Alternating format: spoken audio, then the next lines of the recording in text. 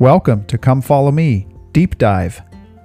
This is where we take a chapter-by-chapter approach to the scriptures that are assigned by the Come Follow Me curriculum of the Church of Jesus Christ of Latter-day Saints. My name is Barry Hillam, and I hope that this podcast will be a benefit to you.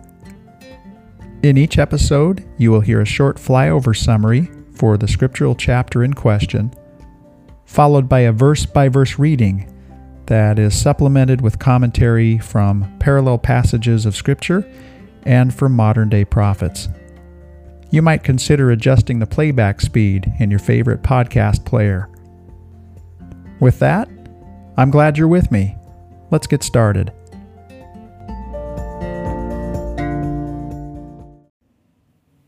Alma, Chapter 28. Well, having just come to the end of such a major section in the Book of Mormon, where the conversion story of the anti-Nephi Lehis is complete and they've been received into the land of Jerushan, and where the story of the sons of Mosiah is made complete, their 14-year mission has come to an end and we find them coming back to the land of Zarahemla, we now can move forward in the timeline. We will do so as we progress through the Book of Alma, and as we might expect, it will focus on Alma and his ministry. We know that as it moves forward, that Amulek and the sons of Mosiah will still play a key part, as will Zeezrom and undoubtedly many others. We'll move into all of that in earnest as we move into the Korihor story in particular. That's when it really feels like we've kind of turned the page on this major section in the Book of Alma. But of course, before doing that, we'll be able to read this chapter, Alma chapter 28, which provides us with Mormon's retrospective on what has taken place so far. And he'll provide us with 3, and thus we see comments. And then, of course, we'll be able to read Alma chapter 29, which gets Alma's beautiful perspective. Although in the Book of Mormon, we really have one passage that is considered a true psalm, and that's the Psalm of Nephi. There are some characteristics, I think, in Alma chapter 29 that kind of seem like a psalm as well. In this chapter, then, Mormon provides us with cues and clues as to how we might best interpret what we have read so far, what conclusions we should draw from what we have read so far. Ogden and Skinner have put it this way: Mormon summarized lessons learned during the missions of Ammon and his brothers in Alma chapters 17 through 26, and lessons learned during the first 15 years of the reign of the judges, which really is recorded all through Alma chapters 1 through this current chapter. Mormon will teach us in verse 8 of this chapter this principle that after sufferings, sorrows, and afflictions comes incomprehensible joy. Having noted this phenomenon several times throughout the chapters of Alma, we may now add another dimension to the discussion. Suffering and joy can exist side by side. And that really seems to be a theme in this chapter. I would add that suffering and joy can exist side by side. Then Ogden and Skinner continue, because of the nature of this telestial world and the necessity of our being tried and tested here, there are many times in life when we joy in some of our loved ones and we sorrow, worry, and suffer for others. It is interesting what valuable lessons we learn from that curious mix. Mormon highlighted his salient lessons 3 times with the signal words, "and thus we see." And that, of course, will happen here in this chapter. First, he says, "and thus we see the inequality of man because of sin." Second, "and thus we see the call to labor in the Lord's vineyards." And third, "and thus we see the choice of sorrow or joy, destruction or salvation, and death or life." So Mormon will provide that very interesting contrast for us as he looks back upon what we've taken in so far in the Book of Alma. It reminds us, of course, that our lives are meant to be a mixture of joy and of sorrow. And it is often up to us to interpret the stories of our mortal lives that are inevitably laced with tragedy. And, just as Mormon will point out in the beginning verses of this chapter, that are touched by malevolence. It is up to us to decide how to interpret these experiences and how to tell our story. As Mormon has shown us here, we can tell our story in a way that is infused with gratitude and love. even amidst the trials and injustices that are perpetrated upon us. And in so doing, enlightened by the Spirit of the Lord, we can count our blessings and see our inevitable spiritual gains that come from walking with fidelity along the covenant path. Well, this is a shorter 14-verse chapter, and it opens in verses 1 through 6 with a section that seems almost inevitable, almost expected, because of the way that we saw that the Lamanites said that they would protect the people of Ammon as they came into the land of Jershon. We really would expect then that an attack would come. It does, and what comes, as is described in verse 2, is a tremendous battle, even such an one as had never been known among all the people in the land from the time Lehi left Jerusalem. Yea, tens of thousands of the Lamanites were slain and scattered abroad. So just as we have seen the great beauty and wonder of the conversion of the anti-Nephi Lehis, now known as the people of Ammon, there's so much tragedy in all of this as well, and the tragedy does continue. So Mormon will help us to kind of process that in these first 6 verses. Then in verses 7 through 9, Mormon will give us his retrospective on the 15th year of the reign of the judges. Then in verses 10 through 14, the final verses of this chapter, Mormon will discuss the varied effect of the death and the loss of war upon the wicked versus the effect that this has upon the righteous. He'll do so in a very dramatic and poetic way, telling us in verse 14, "And thus we see the great call of diligence of men to labor in the vineyards of the Lord, and thus we see the great reason of sorrow, and also of rejoicing, sorrow because of death and destruction among men, and joy because of the light of Christ unto life." We'll come back, of course, and read that verse as we come to the end of our reading with commentary. We can think about how Mormon's words here relate to Lehi's teachings to his son Jacob in 2 Nephi chapter 2. So now returning to verse 1. "And now it came to pass that after the people of Ammon were established in the land of Jershon, and a church also established in the land of Jershon," so notice that detail always seems to follow. The church is there, which also implies that the saving ordinances and covenants were there, that there was a priesthood mechanism in place that allowed for continual renewal for the people and allowed them to continue to walk along the covenant path.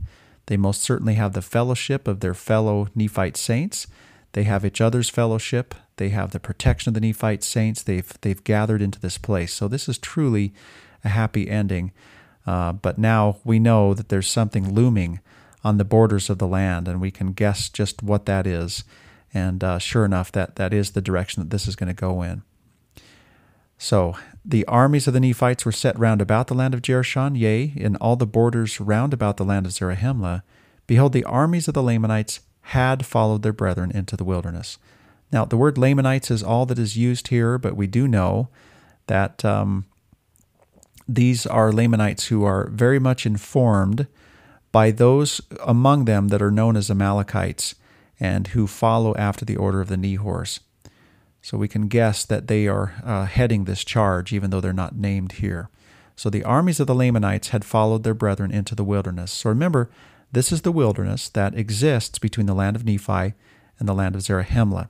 And the people of Ammon had gone into that wilderness and had waited at the borders of Zarahemla until they were allowed into the land of Jershon. So these attacking Amalekites and other Lamanites were also in that wilderness, and they were ready to attack. So verse 2, "And thus there was a tremendous battle, yea, even such an one as never had been known among all the people in the land from the time Lehi left Jerusalem. Yea, tens of thousands of the Lamanites were slain and scattered abroad." Now we read this verse with great interest and wonder if this is Mormon's complete way of describing this tremendous battle. And maybe now we'll learn that miraculously on the Nephite side there was no more loss. Those hopes are dashed in verse 3. "Yea, and also there was a tremendous slaughter among the people of Nephi. Nevertheless the Lamanites were driven and scattered, and the people of Nephi returned again to their land." And now this was a time that there was a great mourning and lamentation heard throughout all the land, among all the people of Nephi. Yea, the cry of widows mourning for their husbands, and also of fathers mourning for their sons, and the daughter for the brother, yea, for the brother for the father, and thus the cry of mourning was heard among all of them, mourning for their kindred who had been slain. This really is hard for us as readers to take in and to fully comprehend and understand. We have followed the story of Lamoni and his people, and his father and his people, and Anti-Nephi-Lehi and his people, and all these converted Lamanites, all the good that has come from that. Yet we can see that if they would not have come into the land of Jershon and become numbered among the Nephites, that all of this probably would not have happened. This is difficult for us to process, that such terrible mourning and sorrow and loss and suffering would accompany something so joyous. Mormon is purposefully setting this contrast up for us so that we can wonder over this. And later in this chapter, he will address this question that's kind of formulating in our minds and this trouble that we feel as readers as we read this. Verse 6 says, "And now surely this was a sorrowful day, yea, a time of solemnity, and a time of much fasting and prayer." The prophet Joseph Smith once said something with respect to this idea of great mourning and lamentation. "More painful to me are the thoughts of annihilation than death. If I have no expectation of seeing my father, mother, brothers, sisters, and friends again, my heart would burst in a moment, and I should go down to my grave. The expectation of seeing my friends in the morning of the resurrection cheers my soul and makes me bear up against the evils of life. It is like they're taking a long journey, and on their return we meet them with increased joy." Quite interesting that he would say that, especially in light of this reunion between Alma and the sons of Mosiah, all that they had gone through. Thomas R. Valletta points out that there is a passage in section 42 of the Doctrine and Covenants, verses 45 through 47, that say really that we should mourn only for those who do not have a hope of a glorious resurrection. Natural as it is, of course, for us to mourn for those that we have lost, that, and this is the prophet Joseph Smith's point, the great sorrow and sadness would be for those who do not have that hope. Those 3 verses in Doctrine and Covenants section 42 say, "Thou shalt live together in love, insomuch that thou shalt weep for the loss of them that die, and more especially for those that have not hope of a glorious resurrection. And it shall come to pass that those that die in me shall not taste of death, for it shall be sweet unto them. And they that die not in me, woe unto them, for their death is bitter." As we consider those 3 verses, that of course is the Lord Jesus Christ speaking. It would seem that he actually experienced the bitterness of death vicariously for us on our behalf, so that if we die in him, our death does not have to be bitter but can be sweet. But for those who do not fully avail themselves of his suffering, their death will be bitter. Now again, now that Mormon has kind of set up all this conflict and trouble that we feel as we have read these opening verses of this chapter, and how they're so terribly juxtaposed with the joy of what has happened recently to the people of Anti-Nephi-Lehi and how they were received into Jershon. He now says this in verse 7 through 9, "And thus ended the 15th year of the reign of the judges over the people of Nephi." We might remember, by the way, that it wasn't so long ago that he told us that thus ended the 14th year, and the context then was that Alma and Amulek had come to the end of their mission, and Alma took Amulek into his own house. So now it's just 1 year later, but this flashback is done and these timelines have converged. And now as we come to the end of the 15th year of the reign of the judges, we're thinking specifically about the Anti-Nephi-Lehites. Verse 8, "And this is the account of Ammon and his brethren, their journeyings in the land of Nephi, their sufferings in the land, their sorrows and their afflictions, and their incomprehensible joy, and the reception and safety of the brethren in the land of Jershon. And now may the Lord, the Redeemer of all men, bless their souls forever. And this is the account of the wars and contentions among the Nephites, and also the wars between the Nephites and the Lamanites, and the 15th year of the reign of the judges is ended. So there is Mormon's retrospective on the 15th year of the reign of the judges, and now he's going to help us reconcile this trouble that we feel. And as I mentioned earlier, it does call to mind Lehi's statement about opposition in 2 Nephi chapter 2. In fact, here's something from Elder Bruce Hafen in his book, The Broken Heart. He said, and in fact he called this Lehi's paradox, "He shall consecrate thine afflictions for thy gain." And then Elder Hafen writes, "There is a link between sorrow, toil, affliction, and incomprehensible joy. Otherwise there may be only innocence, having no joy, for they knew no misery." Quoting there Lehi, of course, in 2 Nephi chapter 2. So now in the final 5 verses, Mormon will help us to process this and interpret what we have seen so far. Verse 10, "And from the first year to the 15th has brought to pass the destruction of many thousand lives. Yea, it has brought to pass an awful scene of bloodshed. And the bodies of many thousands are laid low in the earth, while the bodies of many thousands are moldering in heaps upon the face of the earth. Yea, and many thousands are mourning for the loss of their kindred, because they have reason to fear according to the promises of the Lord, that they are consigned to a state of endless woe. While many thousands of others truly mourn for the loss of their kindred, yet they rejoice and exult in the hope, and even know, according to the promises of the Lord, that they are raised to dwell at the right hand of God, in a state of never-ending happiness." So here Mormon in verses 11 and 12 uses the word mourn and mourning. He uses it twice, but the context is entirely different. There is a mourning in verse 11 for the loss of their kindred because they have reason to fear according to the promises of the Lord. Then in verse 12, there is a mourning for the loss of their kindred, yet they rejoice and exult in the hope that is given to them because of the promises of the Lord. So both groups are experiencing terrible loss because of death, and both are given to mourn.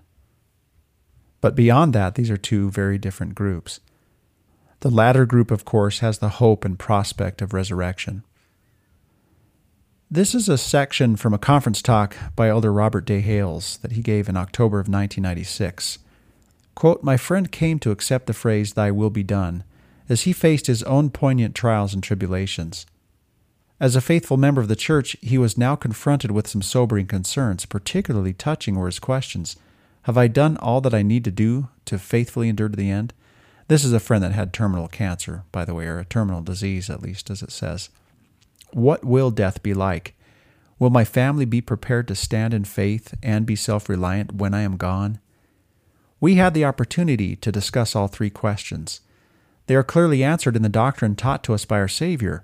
We discussed how he had spent his life striving to be faithful, to do what God asked of him, to be honest in his dealings with his fellow men and all others, to care for and love his family. Isn't that what is meant by enduring to the end? We talked about what happens immediately after death, about what God has taught us about the world of spirits. It is a place of paradise and happiness for those who have lived righteous lives. It is not something to fear. After our conversation, he called together his wife and the extended family, children and grandchildren, to teach them again the doctrine of the atonement that all will be resurrected. Everyone came to understand that just as the Lord has said, "While there will be mourning at the temporary separation, there is no sorrow for those who die in the Lord." His blessing promised him comfort and reassurance that all would be well, and that he would not have pain, and that he would have additional time to prepare his family for his departure, and even that he would know the time of his departure. The family related to me that on the night before he passed away, he said he would go on the morrow. He passed away the next afternoon at peace, with all his family at his side. This is the solace and comfort that comes to us when we understand the gospel plan and know that families are forever. Contrast these events with an incident which happened to me when I was a young man in my early 20s. While serving in the Air Force, one of the pilots in my squadron crashed on a training mission and was killed. I was assigned to accompany my fallen comrade on his final journey home to be buried in Brooklyn. I had the honor of standing by his family during the viewing and funeral services and of representing our government in presenting the flag to his grieving widow at the graveside. The funeral service was dark and dismal. No mention was made of his goodness or his accomplishments. His name was never mentioned. At the conclusion of the services, his widow turned to me and asked, "Bob, what is really going to happen to Don?" I was then able to give her the sweet doctrine of the resurrection, and the reality that if baptized and sealed in the temple for time and all eternity, they could be together eternally. The clergyman standing next to her said, "That is the most beautiful doctrine I have ever heard." So in that, I think Elder Hales is also drawing this incredible, with this incredible story, is drawing this comparison between these two types of mourning in a very poignant way. And that's exactly what Mormon is doing for us here as well. He continues in verse 13 by saying, "And thus we see how great the inequality of man is because of sin and transgression, and the power of the devil, which comes by the cunning plans which he hath devised to ensnare the hearts of men." So, as Mormon is saying, is there an inequality of man that is part of the mortal experience? The answer is yes. There is. Inequity and inequality is part of the bargain here. Alma taught us earlier in Alma chapter 13 that there were some who had a greater advantage than others, and that had to do with whether they embraced the covenant in the pre-existent life, or the pre-earth life. Here, Mormon is making it very clear that this inequality of man is specifically because of sin and transgression and the power of the devil. Then, the cunning plans which he devises, and that either unwittingly or not, people in this world participate in. That's the cause of the great inequality. There is, we can add, no inequality among men in terms of who was suffered for and who was atoned for. In the eyes of the Savior, all are alike unto God, and all have had the way opened before them if they will but embrace the atonement of Jesus Christ and His gospel. In this sense, then, I think we can see that it is the Savior Jesus Christ who put absolutely everything on the line so that ultimately there could be no inequality between man. Roger Keller points out that this is one of Mormon's "and thus we see" statements, and he says, the phrase "thus we see" is used by Mormon over 20 times to insert moral conclusions in the sections he wrote or abridged. Moroni used the phrase only once in Ether chapter 14, verse 25. Grant Hardy and Robert Parsons have written, some passages can definitely be ascribed to Mormon. The abridgment of his contributions to the large plates in Mormon chapters 1 through 7, his sermon and letters recorded by Moroni in Moroni chapters 7 through 9, and the explanatory comments that he inserted into his narrative. In some of these interpolations, he identifies himself, but it seems likely that the frequent "thus we see" comments are also Mormon, attempting to stress matters of particular spiritual importance to his readers. And now in the final verse of this chapter, we get Mormon's final "and thus we see." "And thus we see the great call of diligence to men to labor in the vineyards of the Lord." And that recalls again that great olive tree allegory that Jacob gave us, and that just kind of sets us up in our understanding of this entire plan. And every time there's just a little allusion to it like there is here, we can hearken back to what we learned there. Of men to labor in the vineyards of the Lord. And thus we see the great reason of sorrow, and also of rejoicing. Sorrow because of death and destruction among men, and joy because of the light of Christ unto life. So this is the way the Book of Mormon is. It requires us to take both of these things in as we read it and ponder it and study it. The Book of Mormon is a composite of both things, and this kind of helps us, I think, to understand why Lehi said what he said in 2 Nephi chapter 2, verses 10 through 12. "And because of the intercession for all men come unto God. Wherefore they stand in the presence of him to be judged of him according to the truth and holiness which is in him. Wherefore the ends of the law which the Holy One hath given, unto the inflicting of the punishment which is affixed, which punishment that is affixed is in opposition to that of the happiness which is affixed, to answer the ends of the atonement. For it must needs be that there is an opposition in all things. If not so, my firstborn in the wilderness, righteousness could not be brought to pass, neither wickedness, neither holiness, nor misery, neither good nor bad. Wherefore all things must needs be a compound in one, wherefore it should be one body.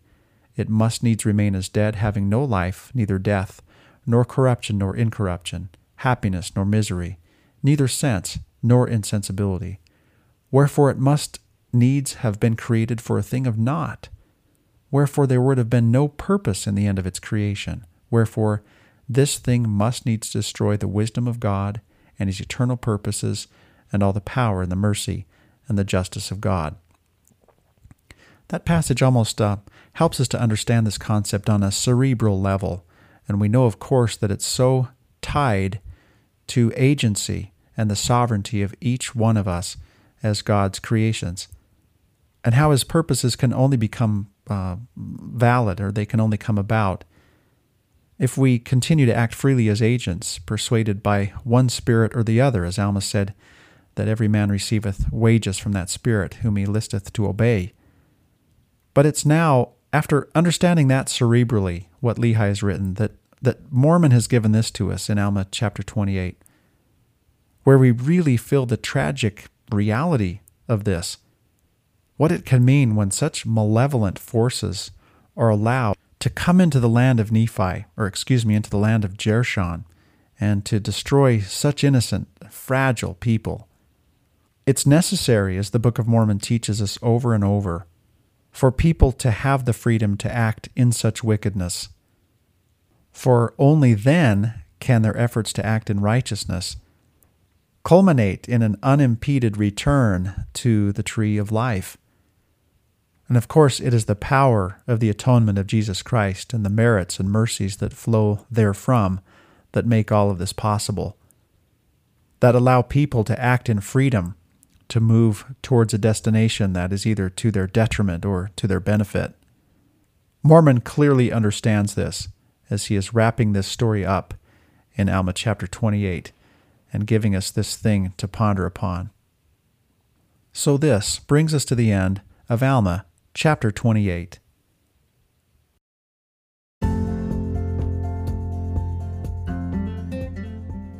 Thank you for listening to Come Follow Me Deep Dive. I want to acknowledge the resources that have helped me prepare this and previous episodes of this podcast. Grant Hardy's Reader's Edition of the Book of Mormon has helped me with the sectional divisions in these chapters. Kelly Ogden and Andrew Skinner's verse-by-verse commentary on the Book of Mormon has provided me with rich commentary.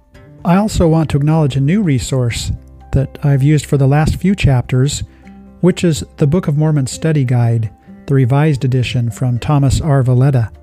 Parallel passages of Scripture and general conference addresses that come to mind also play a prominent role in this podcast, as do my own thoughts and writings. For them and any errors that you find in them, I of course am solely responsible. I hope that this podcast has had the effect of drawing you to the scriptural text that is so rich with detail and generous with truths that can help us navigate through our own lives, and most importantly, draw closer to God in our study of His Word. So thank you for listening.